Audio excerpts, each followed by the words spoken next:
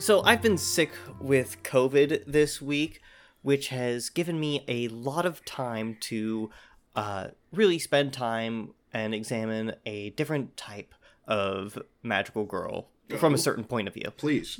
Yeah, I have been with Jessie Faden of the Federal Bureau of Control, who, when you think about it, is a bit like a magical girl, you know? When you think about it. Because of, you know... If you think about it, she does get trinkets that grant her powers. And how is this different than Sailor Moon, I ask you? Mm-hmm. Yeah, she's... there are differences, but I can see the connection there. Yeah, she has a friend in her head that helps her along, and... That's true. And she's, you know, once she becomes director, she has an outfit change. And, you know, she has a lot of responsibility with being the director of the Federal Bureau of Control. Yeah. And that's true. And everybody loves how that game opens. And it's Jessie Faden waking up being, I'm a 37-year-old woman. And she has to run, you know, she sort of explains her family situation that both of her parents are dead. She has a younger brother, and then she has to run to class. Yeah, exactly. Before the game actually starts. Everybody loves that famous opening to Control. Yeah. Well, we are here talking about magical girls today. This is in Sakuga. We are in the Magical Girl Tournament. I'm Lexi, your anime Sherlock. She, her pronouns, by the way. And I am your anime Watson, Holden, he, him pronouns. And hi, I'm your anime Velma, Alice, and I use she and Faye pronouns. I so appreciate that we agreed that Velma is not only a detective, but that the whole Scooby-Doo canon are all detectives. Of course they are. I mean, they've solved so many mysteries. They've finished so many cases. So many cases. They absolutely deserve the title of detective. Yes. Every single one. I think that's only fair. Scooby-Doo. Detective Do. Detective. So I guess... Detective Do, yeah. Yeah, of course. Well, I'm very excited. We are both very excited to have you here, Alice. This is our Magical Girl bracket. I'm not sure if you are familiar with how we go about picking the next anime to talk about for a season's worth, but we do like to pit them against each other to see which one will make it all the way through by the end and round out my anime education, which is somewhat lacking. Yeah. And we thought it would be good to have someone who is more of an expert on the magical girl genre than even I am, who is more of an all-arounder when it comes to anime things. Yeah, I'm happy to be here. I am super passionate about the magical girl genre, so much that it is my sole branding on the internet. And this is why you're the expert here. We felt the need to consult a true expert. Most of the time for our episodes, I bring nothing to the table except to go, wow, that's pretty neat. Where Lexi gets to talk to me about stuff. But it's better to have a professional that Lexi can bounce off of when I eventually make my ill-informed decisions here. So... It'll also be really good because it's widely known that I have strong opinions in this bracket, and it would be good to have someone to bounce off of and like have more balanced takes. That's true. We're always saying how objective we are on this podcast. Actually, no. When I invited, I made it very clear that I'm not going to be objective. I am also very biased about these series. Well, oh no, I'm very biased here as well. It's dissenting opinion. It's opposing opinions. Yeah, as long as you're both pulling me in two different directions, I'm sure that makes for great radio. So I just need conflict in my arc here. So. Okay, yeah. Two conflicting vectors creating a third vector. I've done that in physics class. Absolutely.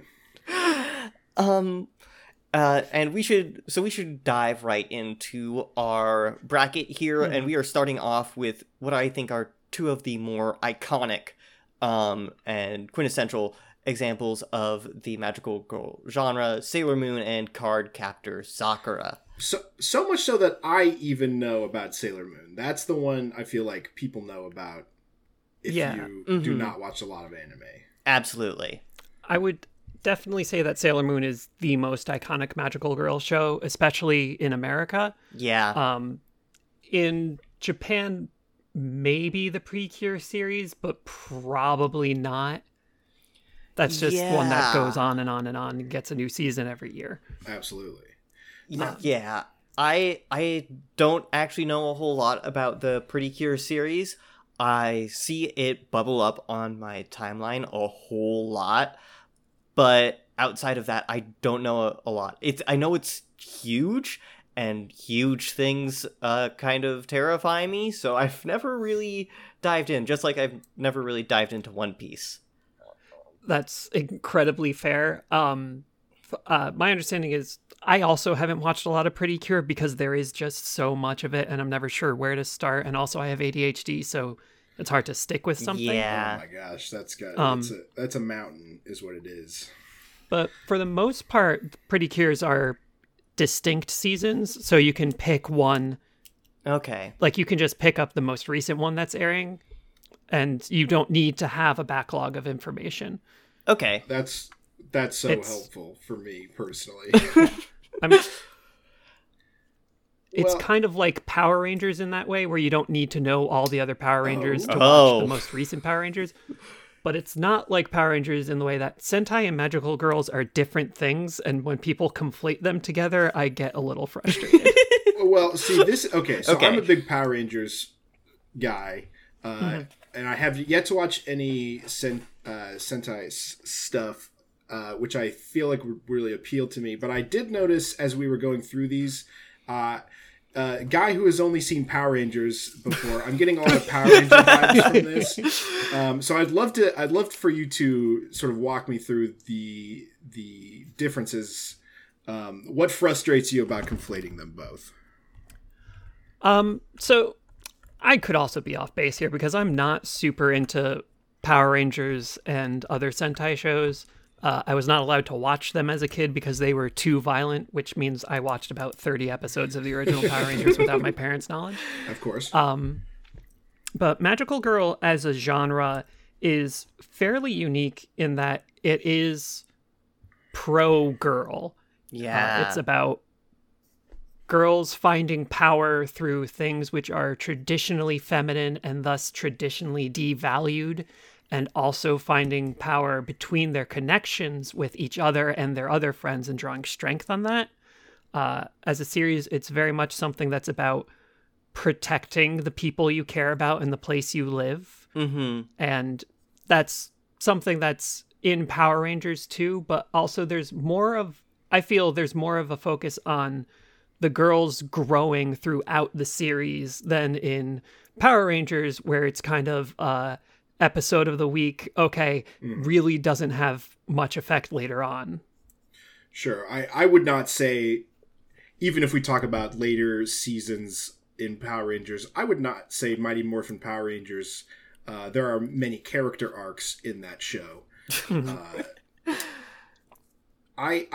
interesting that you bring up this sort of using your friends as a foundation of strength, because I feel like all of these shows, maybe not all of them, but they are very team based. Like there's a team of magical girls. Yeah, we see a decent amount of the trope of like starting the anime, the magical girl show with building a team that is gonna, go and do the adventures and fight the monsters and all of that good stuff. And like we see the beginnings of those relationships and how they are finding each other. Yeah, I like a team-based show. That's interesting to me. Now, I would say back to Sailor Moon Cardcaptor Sakura. This Sailor Moon, obviously, we didn't see it in the 2 episodes that we watched. I know that there is an expanded roster of sailors. Yeah, the Sailor Scouts. The Sailor Scouts, pardon me. It is a sort of foundational text, Sailor Moon. I know it's not the original, but I would say maybe a good jumping off point. Yeah, quintessential would be Sailor Moon. Would agree, disagree? Yeah, I think if your goal is to learn about magical girls as a genre, Sailor Moon is like a really good series to start with, especially since it's something that is referenced so widely even outside the magical girl genre. Like even recently on Rick and Morty, they made a joke about Sailor Moon. So it has cultural impact that the vibrations are still being felt. Yeah. I wish that I liked the first 2 episodes of Sailor Moon more. That's incredibly fair. It's I think of the 4 of the shows that we're looking at, it definitely has the slowest pacing. Sailor Moon has I think it's like 200 episodes total. Right. For the TV run. It really takes its time before it starts getting going. I don't think Sailor Mercury shows up until episode 7. Yeah. Oh boy. See, yeah, it has a pretty big ramp up. This is the thing. This is all that's holding me back on Sailor Moon, because I know that it's foundational. But I also wonder if it's one of those things where we're far enough away from it, and so many things have been influenced by it. It's kind of like you watch through it and you're like, oh, okay. Like it's more about seeing where other things take their inspiration from rather than maybe enjoying it in its entirety. Yeah, but there is a lot of stuff in Sailor Moon that isn't going to come out of just the cultural osmosis of things. There's so much of it that that you aren't going to get all the finer details, or at the very least you aren't going to be able to see you see all of all the references that are being made until you get to that episode. Okay. Yeah. On the flip side, I did really enjoy Cardcaptor Sakura. I thought that was a fun dynamic for a show, and it's also got like a catch-em-all, it is vibe. It does kind of have a little bit of a Pokemon type flavor to it, with all of the cards. But it's one of the things that kind of compels me about Cardcaptor Sakura is all of the powers, all of the cards, the Clow cards. And like the imagery of Clow cards being very similar to tarot cards, something that I'm very heavily interested in is that. So yeah, the collection of the Clow cards is like an interesting bit of the show, I think. Yeah, there's a sense of building your arsenal or abilities with cards that you collect, which is kind of fun. Very, also kind of Yu-Gi-Oh-esque, I guess. The only other Kids WB anime that I watched, so. Yeah, I mean, I guess you could say that Cardcaptor Sakura is foundational to the deck building genre of stories. Yeah, That was mostly a joke, but yeah. Listen. Let's have the offshoot right now. Let's just make the genre. Let's just build. Yeah. Let's go. Yeah, the interesting thing about Cardcaptor Sakura is, while Sailor Moon is very prototypical of most magical girl shows, Cardcaptor Sakura is very divergent from that. It focuses on mostly Sakura. She gets support from friends. You meet more people later on in the show who she will have friendly and rivalry relationships with.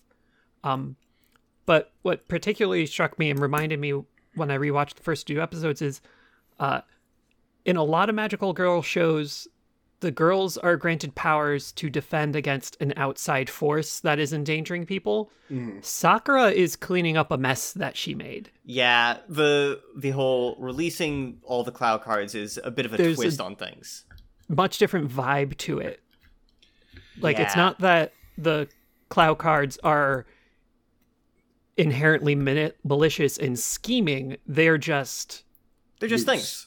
They're just loose, and like if you let a tiger out in a school, the tiger's going to cause problems and you got to catch it for its own safety, but it's not an evil tiger that's seeking to harm people. Yeah.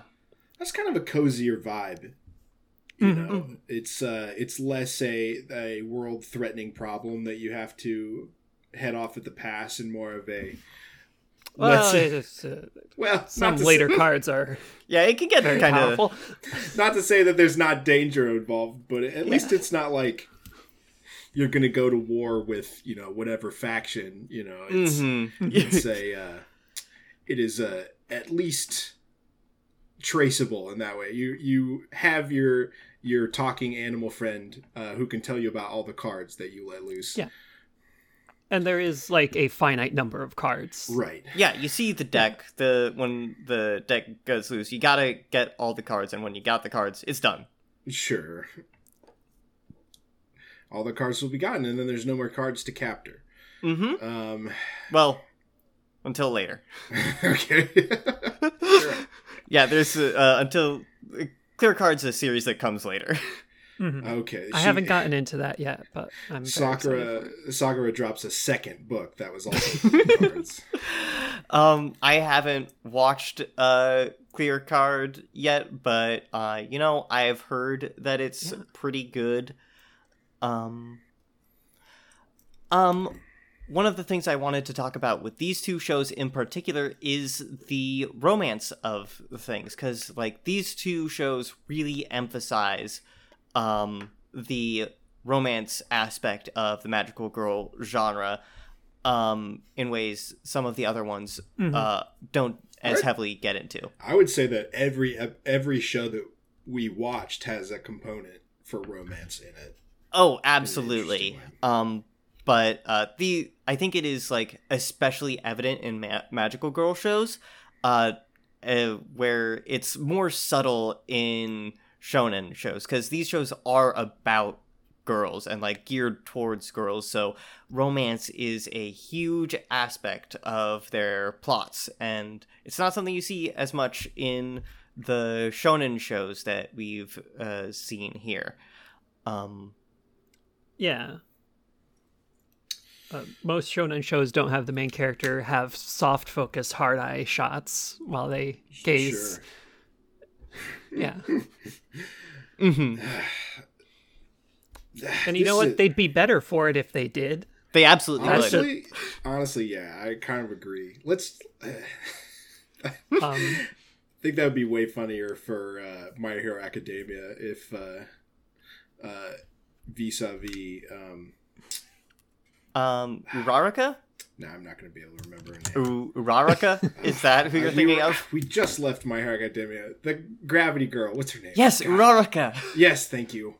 I can only think of the superhero name that I came up with her that one time, and I was like, I can't. No one will know what I mean if I say that. Okay, difficult to pick between these 2 because it truly is, because I already feel like, and correct me if I'm wrong, but just based off of the episode and what I know generally about Sailor Moon and the 2 episodes I watched of Sailor Moon, it definitely feels like Cardcaptor Sakura is riffing on that already. It's already playing with the genre and tropes within that genre to some extent. Yeah, that is a concept. Sailor Moon is the earliest series in the bracket. it ran from 92 to 97, and then Sakura ran from 98 to 2000. Okay. Mm-hmm. So these first two shows are the oldest of the four, and they're also, interestingly, the most fashion-focused. Oh, yes, absolutely. The fashion in Sailor Moon and Cardcaptor Sakura is phenomenal and impeccable, and you're going to see a lot of cool outfits in them. Less so in Madoka Magica, and I don't believe it gets as much in Tokyo Mew Mew. I'm not super familiar with the show as a whole. I haven't watched enough of Tokyo Mew Mew to really know, but as far as I'm aware, the fashion is not as big a thing in that show, and it's definitely not a big thing in Madoka. But I'm kicking myself right now. The mangaka of Sailor Moon is like notably a huge fashion person. Naoko Takeuchi directly drew from runway fashion when drawing the manga. Yeah. Just totally. There's at least one or two huge Tumblr blogs pointing out all of the reference photos that inspired fashion in the show and the manga. Mm-hmm. I feel like you both are really hyping up Sailor Moon. I was so sure that I wasn't going to pick Sailor Moon, but now really, I'm really weighing my options here.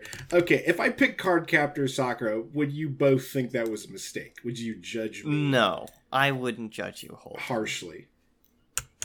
No, I wouldn't judge you. Well, you're my co-host. You have to work with me later. Alice doesn't. So Alice, Alice is more incentive, to be honest.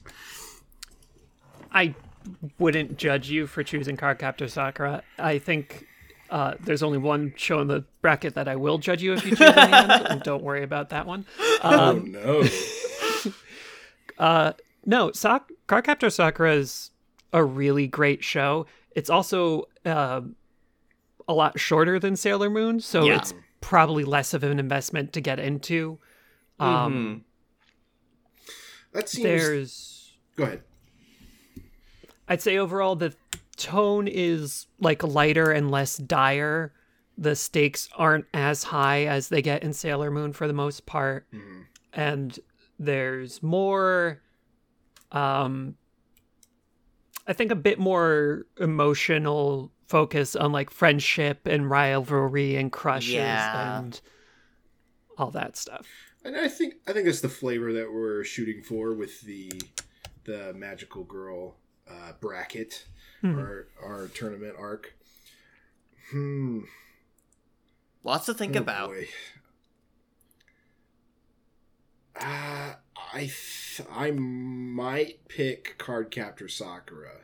Okay. For the first win. That was a lot closer than I thought it was going to be.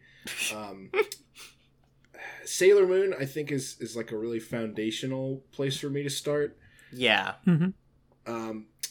But since Cardcaptor Sakura follows it so immediately, I kind of wonder if there might not be some crossover there that maybe would explain the genre as a whole too. Mm-hmm. And it seems more digestible for the moment. Not that we'll never come back to Sailor Moon. Oh no, we're coming back to Sailor Moon. Almost certainly not. Absolutely, we are going to have to return. No matter which one you choose, I definitely suggest you watch both of them down the line at least. Oh yeah, so we'll be doing this podcast forever, and we'll never die. So yeah. I will watch it all eventually. Mm-hmm.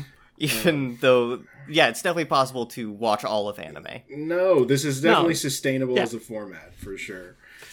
All right, then I think we go Cardcaptor Sakura winner for round one of the bracket. All right, we'll put it down. Cardcaptor Sakura is the winner for this leg of the bracket, which means that we are moving on to the next turn, which is Tokyo Mew Mew and Madoka Magica. Yeah, these shows are gonna be interesting. So this is I want to get sort of a general temperature check from both of you about how you feel. Let's start with Tokyo Mew Mew. Maybe. Okay. Yeah. Tokyo Mew Mew's, it's a cute show. It's got some real nice vibes. It's more of a comedy feel to it. I like the look of it. Ichigo's a fun protagonist. There's lots of humor there with all of her cat stuff going on. Tokyo Mew Mew is, of the 4 shows, the one that I know the least about. But no, it's a pretty fun and cute show from what I've seen. I like the focus on endangered species. I think that's an interesting thing to bring to the show. Yeah, that's... It did seem like maybe we were stretching to get everybody animal themed at some point, and they're like, how do we bring this around?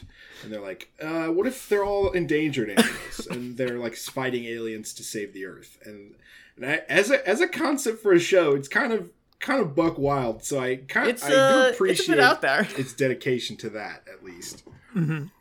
Yeah, it's I didn't mind that one. I did not mind Tokyo Mew Mew. It does seem like that is the one we collectively know the least about, though. Yeah, it is. It's Tokyo Mew Mew is one of those shows that was around when I was in the age group for it, but I never watched a whole lot of it myself. I just kind of missed it, but I heard a lot of about it. I know there's a big fan base. Kids WB dub that got on TV. I'm not sure. It was on Fox. It was the 4 Kids. Oh, sorry. I mixed my... No, you're fine. My children's programming up. Fairly interchangeable. Yeah, I know Tokyo Mew Mew was very popular. It came out at a time when I was in high school and also didn't have a lot of access to a television, so I never really saw it when it came out. So my experience with it is fairly limited. Yeah, I'm trying to... Right, well, go ahead, Lexi. Yeah, I'm trying to remember when exactly Tokyo Mew Mew came out. I think it was on about when I was in... like 2002 to 2004-ish in there. Oh, yeah. So I around that time, I would have been watching like Saturday morning cartoons. I'm not sure why exactly I missed it on Fox Kids. Yeah. That kind of explains it for me. I wasn't as big of a Fox kid growing up. You didn't like the Godzilla TV show? Not really. No, wasn't as much my thing. I love the Godzilla. I know. The Godzilla TV show. It's fine. I'm just a secret Godzilla head from birth, I guess. So. The old one? I was more of a Batman kid, an Animaniacs kid. You know that, Batman. Yeah, you're true. That's true. Very true. But now, when you say the Godzilla show, do you mean the one with Godzuki? The one with the theme song that is like up from the depths, 30 stories high, breathing fire, his head in the sky, Godzilla. You mean that one? I'm surprised. That's the I'm one surprised you don't know it. It was like a Hanna-Barbera cartoon or something of that age. Gosh, I recognize that theme song. Yeah. I'll be the first to admit it's been a minute since I've seen the Godzilla cartoon. That's fine. No, the Godzilla cartoon was it was like shortly after the 1999 Godzilla movie. Yes, it was Godzilla 2000 based off of Godzilla 2000, Godzilla the animated series. Yeah, it followed... No, I haven't seen this one. It followed a bunch of like giant monster response team that worked with Godzilla, you see. Going around fighting monsters. Yeah, they're co-workers with Godzilla. Uh-huh. Like you do. Yeah, you have the scientist, you have the pilot, you've got your giant kaiju. Normal stuff. As it goes. No. Anyway, you're really missing out, Lexi, for missing Godzilla the series there. As universally hated as the Godzilla movie was that spawned this show, the show's pretty good. So, all right. Well, that's kind of talking about monsters. One thing I've noticed, and I think this might bring us over to Madoka Magica, is that as cute as these shows are, they have some pretty visceral monster designs. They're pretty they can get pretty tonally distinct, I might say. They can get pretty dire, I'd say. They're spooky as hell. Yeah. Absolutely. For the magical girl shows. Is this fairly typical for the the genre? I think so. It certainly can be. Monsters in magical girl shows can range from scary to silly. Yeah. Some Sailor Moon enemies get very silly. Notably, there's one with just like a giant sneaker for their chest. Okay, sure. That's very... Again, they're distinct. We went over this, but that's very Power Rangers. Yeah. Is that you just are a big version of a thing. But also in Sailor Moon, there are like just a straight up vampire who turns into clouds of bats and stalks Sailor Moon through the city. And that episode is fairly scary. So there is a range to it. One thing I noticed with Sailor Moon and Tokyo Mew Mew is that for as lighthearted and cute as the main parts of the show is, the second that the monster shows up in those episodes, it's like a switch is flipped. It's like body horror almost. Yeah, it can get... there definitely is some level of body horror to it. Yeah, it can get... kind of fun.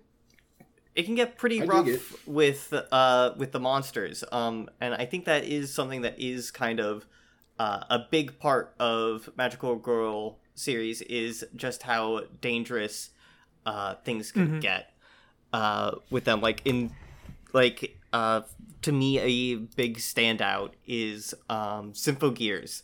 That show can get just really, really rough. Oh yeah, so many people die in Symphogear.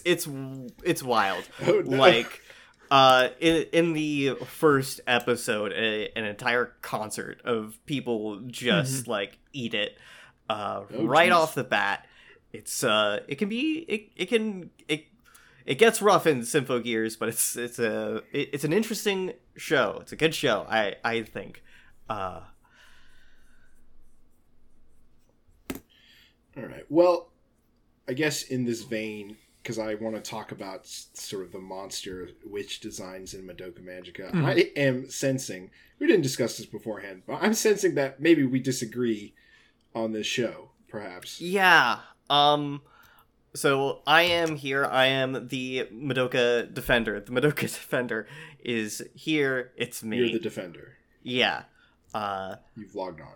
I've logged on. And I am the Madoka Magica Disrespecter. I've logged on. Hi, how are you? I won't argue that Madoka Magica has an amazing art design team. Yeah. Incredible. Stylistically, it is very cool. Yeah, that's about the nicest thing I can say about this show. I do really appreciate the monster design as something that we talked about as I watched the first two episodes. I think the papercraft aspects of the animation and monster design is really cool. I think that's all very, very interesting. So, well, we all have heard why Lexi likes and respects Madoka Magica, but I would be interested to hear what are maybe some of your chief complaints about it to sort of color my decision. It's hard for me to explain this without getting into spoiler territory. Sure, that's fair.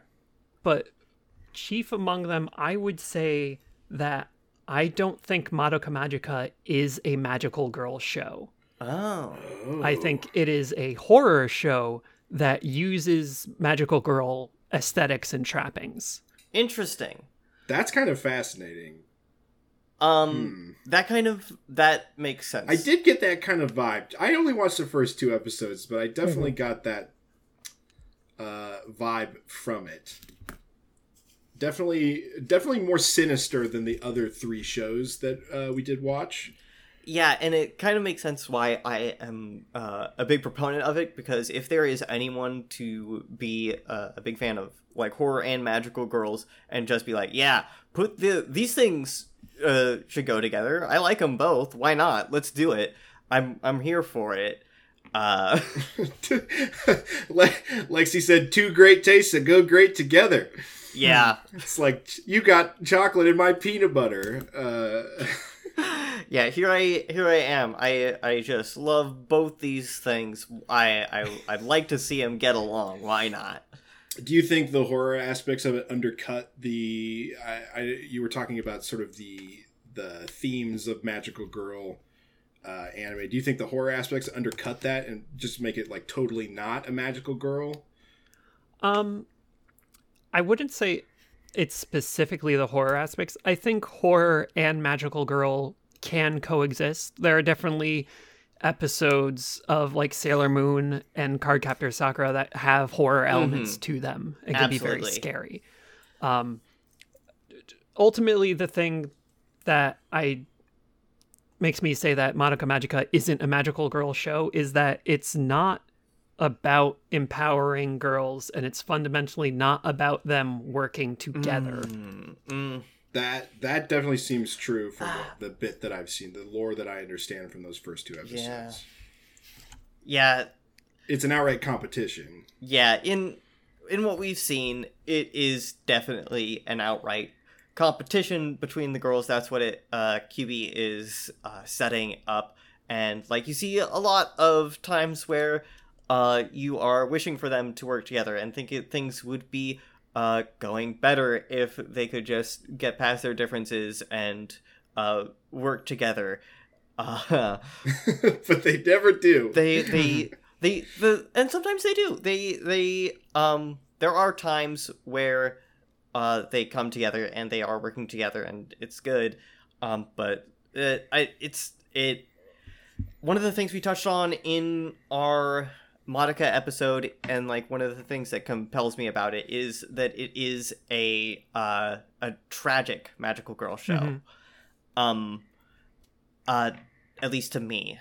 And I think like one of the interesting things about the tragedy is that all of these girls have their like driving focus. They're these valorous parts of them that like can lead them astray in interesting ways, and how these dynamics build and bounce off each other, and how all of these girls are connected and interact. And really that's the thing that like really appeals to me about Madoka, is the relationships between all of these girls. I think is how they like grow to care for each other, or are revealed to care for each other. But I'm trying not to say too much here. Yeah, don't. It's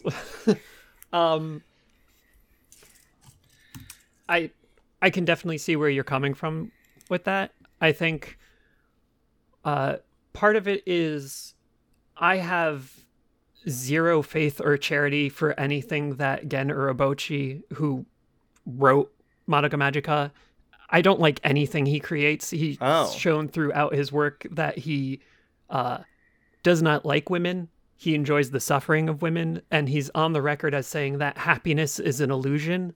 Yeah, I'm not sure. I've never really dug into Gen Urobuchi. I'm not sure what all he's done, but I am the kind of person who just kind of reads into what I see put in front of me, and I didn't get any of that from Madoka, at least not to me. That's interesting. I would be curious to see his body of work, because as I'm sure you have already looked at it, Alice, but it's I would imagine that you can start drawing some pretty clear lines between some themes of his work at some point. Yeah. Yeah. He's worked on a lot of stuff, so there's a lot in there. But I don't know how deep we want to go into my personal vendetta against Gen Urobuchi. Eventually, I am sure that, again, time is so long and we're all going to live forever, and I'll watch, completely through so many different shows. I think eventually we'll watch, even if we don't pick it today, we'll watch all the way through Madoka. Oh, yeah. Magica. We'll watch Madoka. I would be interested to hear, maybe after, whenever this happens, we finish that. We'd be interested to have you back on if you'd be willing, and just talk to me at length about why his failings and sort of the consequences of writing the way he does. I would be interested in hearing. I would too, honestly. I mean, if you want to activate my Madoka ramp trap card later on, then hey, yeah, sure, listen, invite me back on the show. I think that's good radio. I'll throw for content. Sure, let's boy, okay. Between Tokyo Mew Mew and Madoka Magica, cards on the table. I liked Madoka Magica more than I liked Tokyo Mew Mew. They're doing incredibly different things. Hard to compare the two. Yeah, for real. I think stylistically, I liked Madoka Magica. Yeah, I mean, maybe more than Tokyo Mew Mew. It's a very stylish show. Yeah, and I don't know. I will also know Madoka has the advantage of being the most recent series. Yes. Mew Mew came out in 2000. Madoka came out in 2011. So there's like a 10-year. Yeah, that's why it looks gap. So there's better technology and computers to help with the animation and everything. Yeah, I think that puts it like very early on in the I'm searching for words. The digital animation era of anime was like just starting. Yeah, I think it was definitely produced around the time when that shift was happening, which I'm sure we've all seen some shows that look pretty awkward as people start adopting the computers and seeing what they can and can't do yet. Absolutely. I watched all the Transformers shows I watched Beast Wars.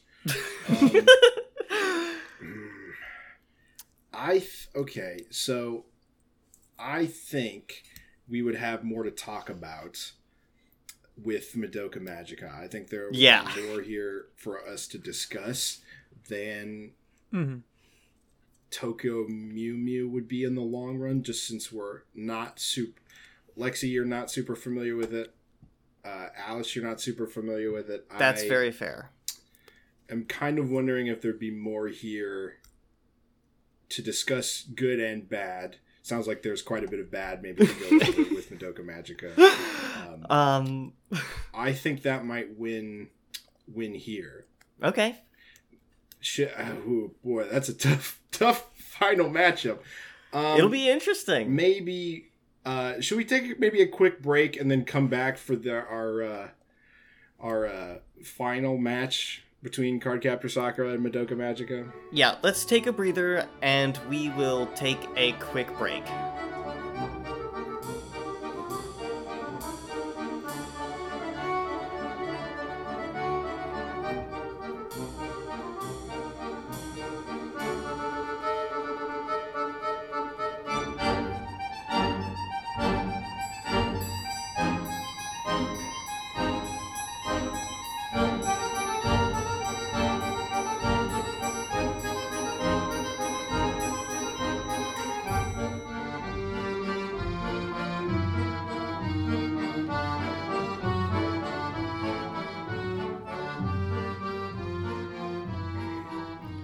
After tidying up some technical difficulties, we are back from break and re-entering the ring with Madoka Magica and Cardcaptor Sakura.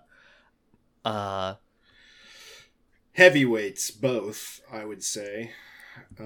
Yeah, this is an interesting pair.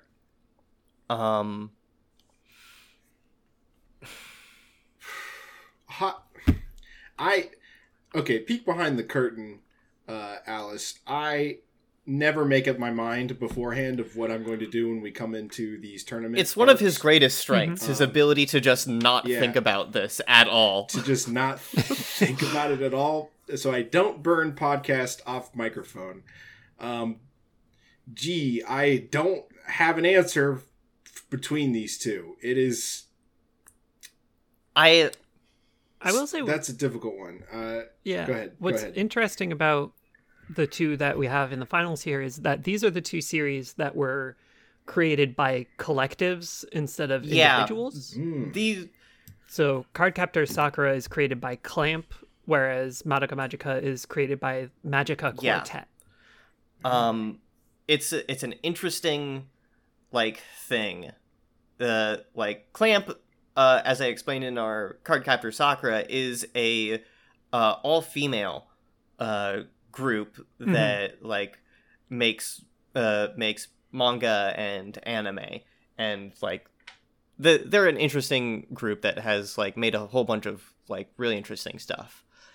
But Magica Quartet, as far as I know, the thing that they do is make Madoka Magica stuff. I mean, I guess that...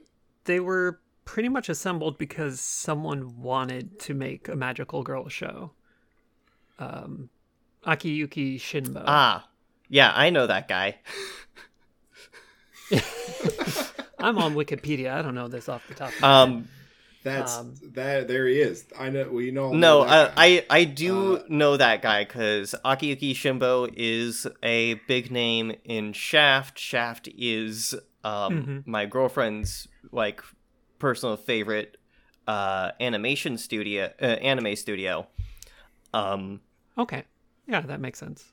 So I am very familiar with his work in Sayonara Zetsubo Sensei and the Monogatari series, which all of these things are they're wild and have problems and are interesting and very stylish as well. It's of course, that is one of the things with Shaft is they create stuff that is weird and interesting and has problems, I would say. A lot of meat on the bone for us to discuss then, in podcasting land at least. I will say that Cardcaptor Sakura is not without its problems as well. I'm sure we'll get to those. That's an anime before the year 2000 that started, so I'm sure that we'll find those ready and waiting.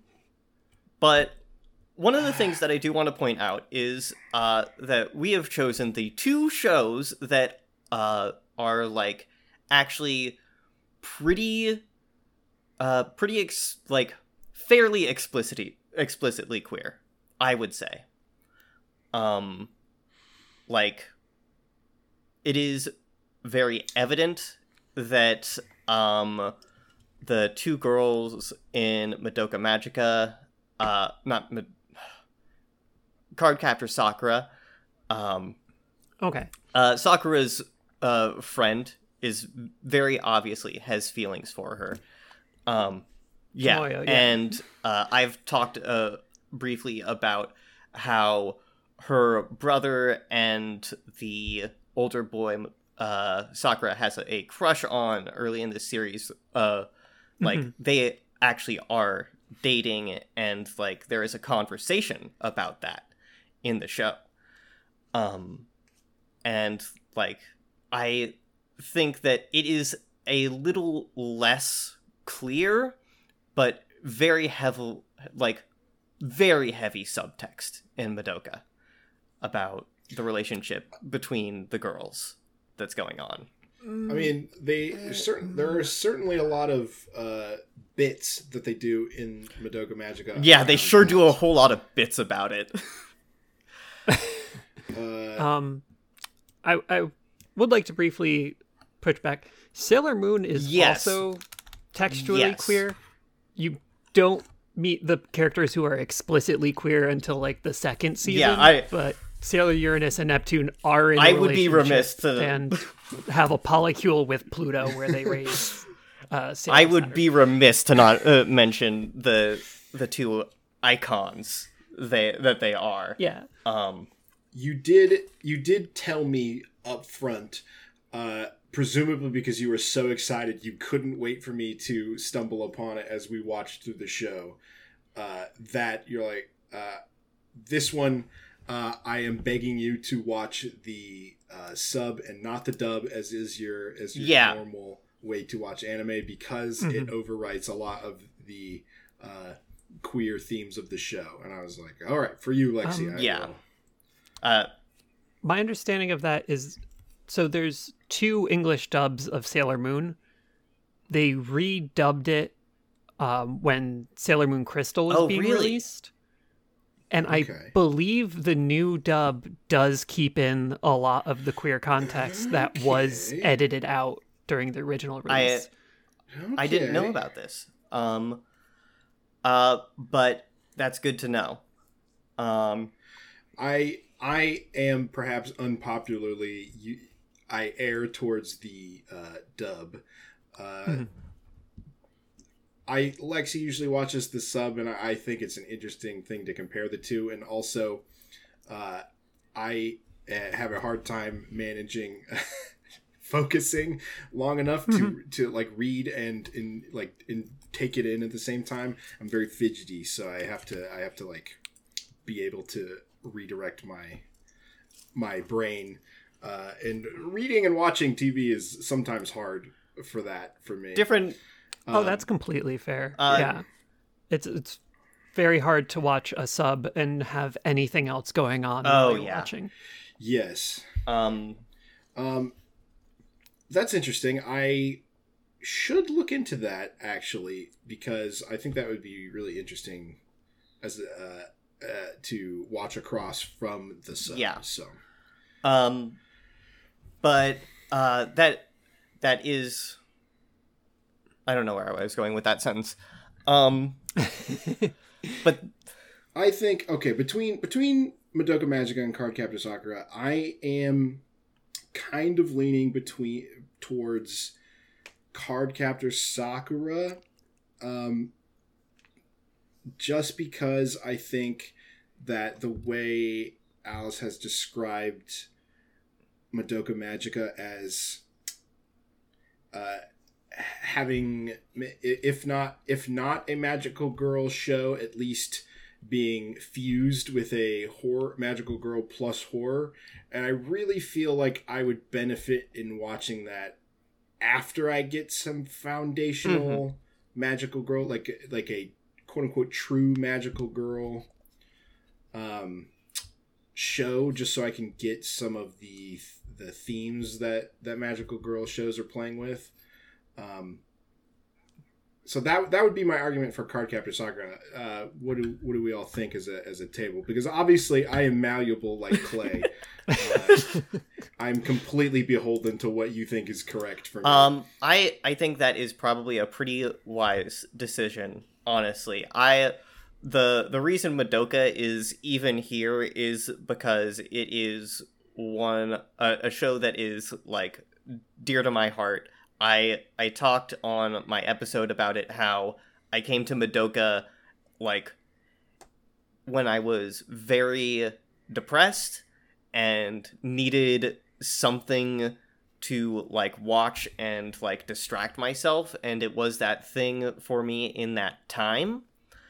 And like it's a piece of media that definitely has its flaws, but it is something that I go back to often when I am feeling low. And I thought I would be remiss on my podcast to not bring it forth on a Magical Girl tournament. You're the boss here. You're the anime Sherlock, okay? I'm second fiddle here. Yeah, you make the brackets. I just throw whatever I want on here. Like...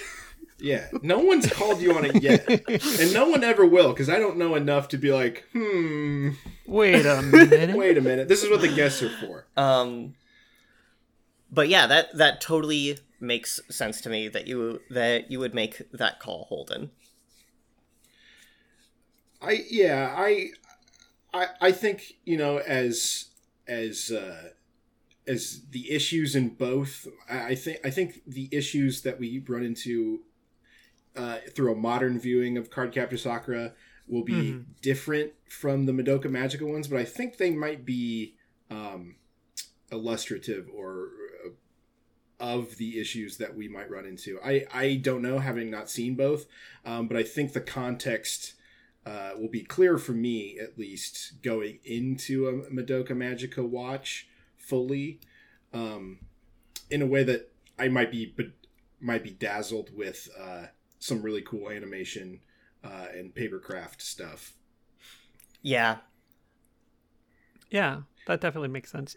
It has been a long time since I've watched more than the first 2 episodes of Cardcaptor Sakura, so I can't particularly say for sure the series has aged well, but I think overall it probably isn't anything too offensive. Sure. Even if it's aged poorly, I still think that's an interesting interesting to see how, you know, a pretty popular, correct me if I'm wrong, series from the time. Series from the time has we formed a basis and then has shifted as we've gone along. So I think that would be interesting. Yeah. And it means we get to talk a bit more about card captors. The with the English dub that was released out of order. Yeah, we did receive an angry email, a scathing critique of the card captors sub through this one. I think is Kids WB. That was not held back, no punches. It was fully cut out a whole half of the series, mixed around episodes, tried to make it an ensemble cast when the show is mostly about Sakura.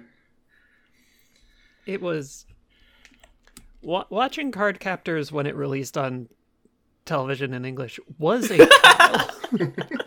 you would watch, and she would use cards that she didn't have yet because they were released out of order. Right. You're like, that's not... Wait a minute.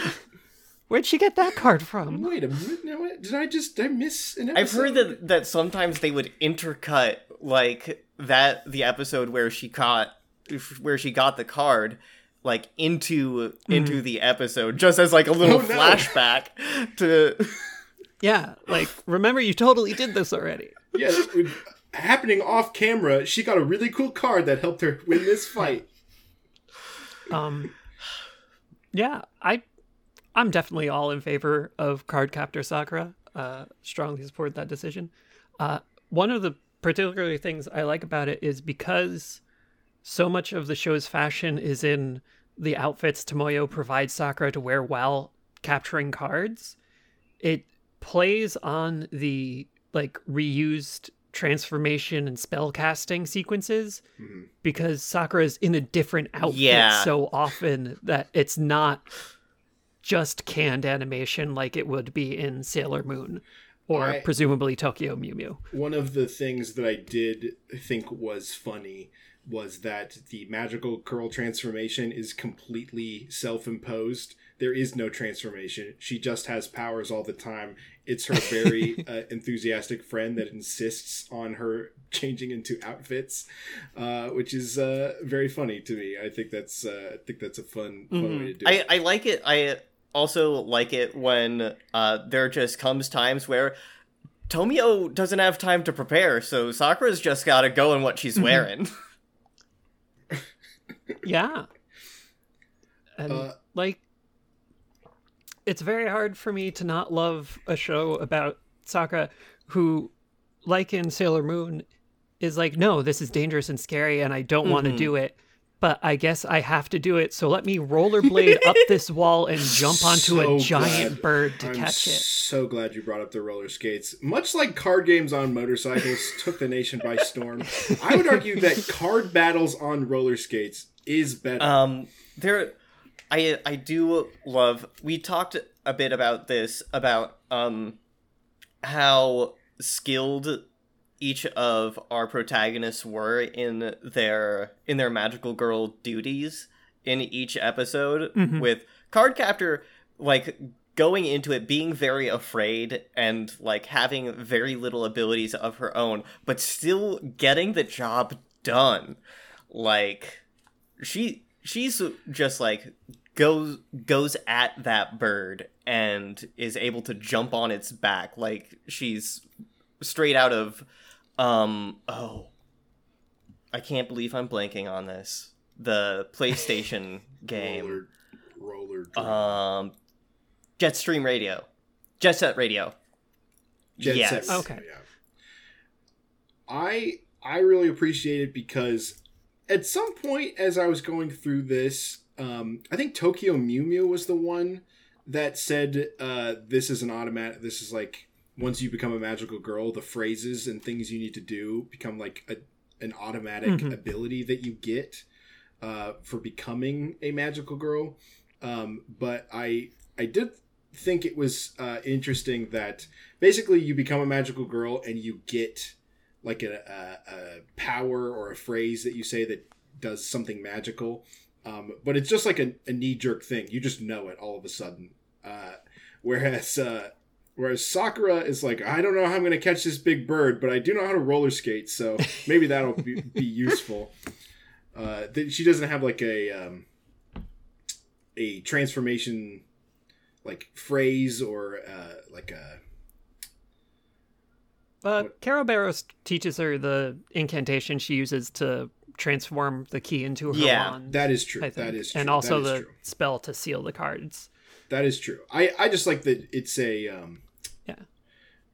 she's got to maybe think through and I'm sure this happens in Sailor Moon too, but the first two episodes play out pretty much exactly the same, where she walks in, says the phrase that she needs to do, and then beats the bad guys, whereas Sakura has to like, okay, well, my first attempt didn't work, so maybe I'll turn on all the stadium lights and trap the shadow monster, and then I can use a card. I don't know. There's a little. Oh, yeah. Sailor Moon is probably more formulaic in that way. There are episodes where she gets creative with how she's fighting monsters, but Cardcaptor Sakura is much more about, here's the challenge. These are the tools that I have. How am I going to do this? I have a question for you, Alice. Sure. So it just occurred to me that I have this theory that I've kind of developed as I've been thinking about Sailor Moon, and like as we've been talking about these like knee-jerk phrases and reactions. I think I am very certain that in the name of the moon, I will punish you is just a thing Usagi thinks is cool to say, and she came up with herself. Yeah. Yeah, no, Usagi is a 14-year-old girl. She definitely said that because she thought it made her sound and look cool. To be fair to her, it kind of goes hard. Yeah, it kind of goes hard. Because, like, she does give an impromptu speech each episode about how dare you toy with people's passion for what they care about or their feelings of love for the people that they have a crush on. Which I think that's nice. That's good. I think that's good. I think you should come with a speech prepared, yeah. If you're going to do the magical fighting. This is a genre that has a lot of speeches about going good food, some good fucking food. Let me get it. Just feed me the speech. I love to hear about friendship and the power of it and love and the connections we have. Yeah. I want to hear your thesis statement before we do battle. Let's do it. I'm 100% down. But I think that decides our tournament. We are going to go ahead with Cardcaptor Sakura for for our next little bit of A Study in Sakuya. Yeah, I'm excited to get through it. This will be my first full Magical Girl show. I think there'll be some interesting things we can go over. I'm looking forward to getting out of my comfort zone a little bit. Yeah. I'm just glad that that for the next little bit I get to listen to the absolute banger that is the OP of Cardcaptor Sakura. It's really good. So good. It's really good. I was pleased to find that it had the original opening song on Crunchyroll and not the Cardcaptor's opening song, which goes hard in a different direction. I know we sort of talked about Tokyo Mew Mew briefly and then tossed it aside. I accidentally, for that episode, watched maybe the first 10 minutes of the dub or not the one that they did on like oh yeah, Tokyo Mew Mew also had a kind of like chopped up condensed dub. I watched one that was like totally for Americanized television before I was like, this isn't right. That the OP for that one rules. It's so good. It's like the most 2002 ass song you've ever heard. It's so good. If I could recommend everybody after this, just go find I don't even remember what it's called. It's like Mew Mew. Is it Mew Mew Power? Something or other. It might be. I think that's what it was called, yeah. Yes, it was. If you just go listen to that, it's some 2002 ass music, but it's really surprisingly good. I just wanted to plug that before we move on and leave Tokyo Mew Mew in the dust for who knows how long.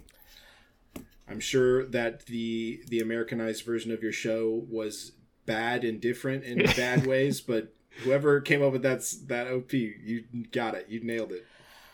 All right. Yeah. Well,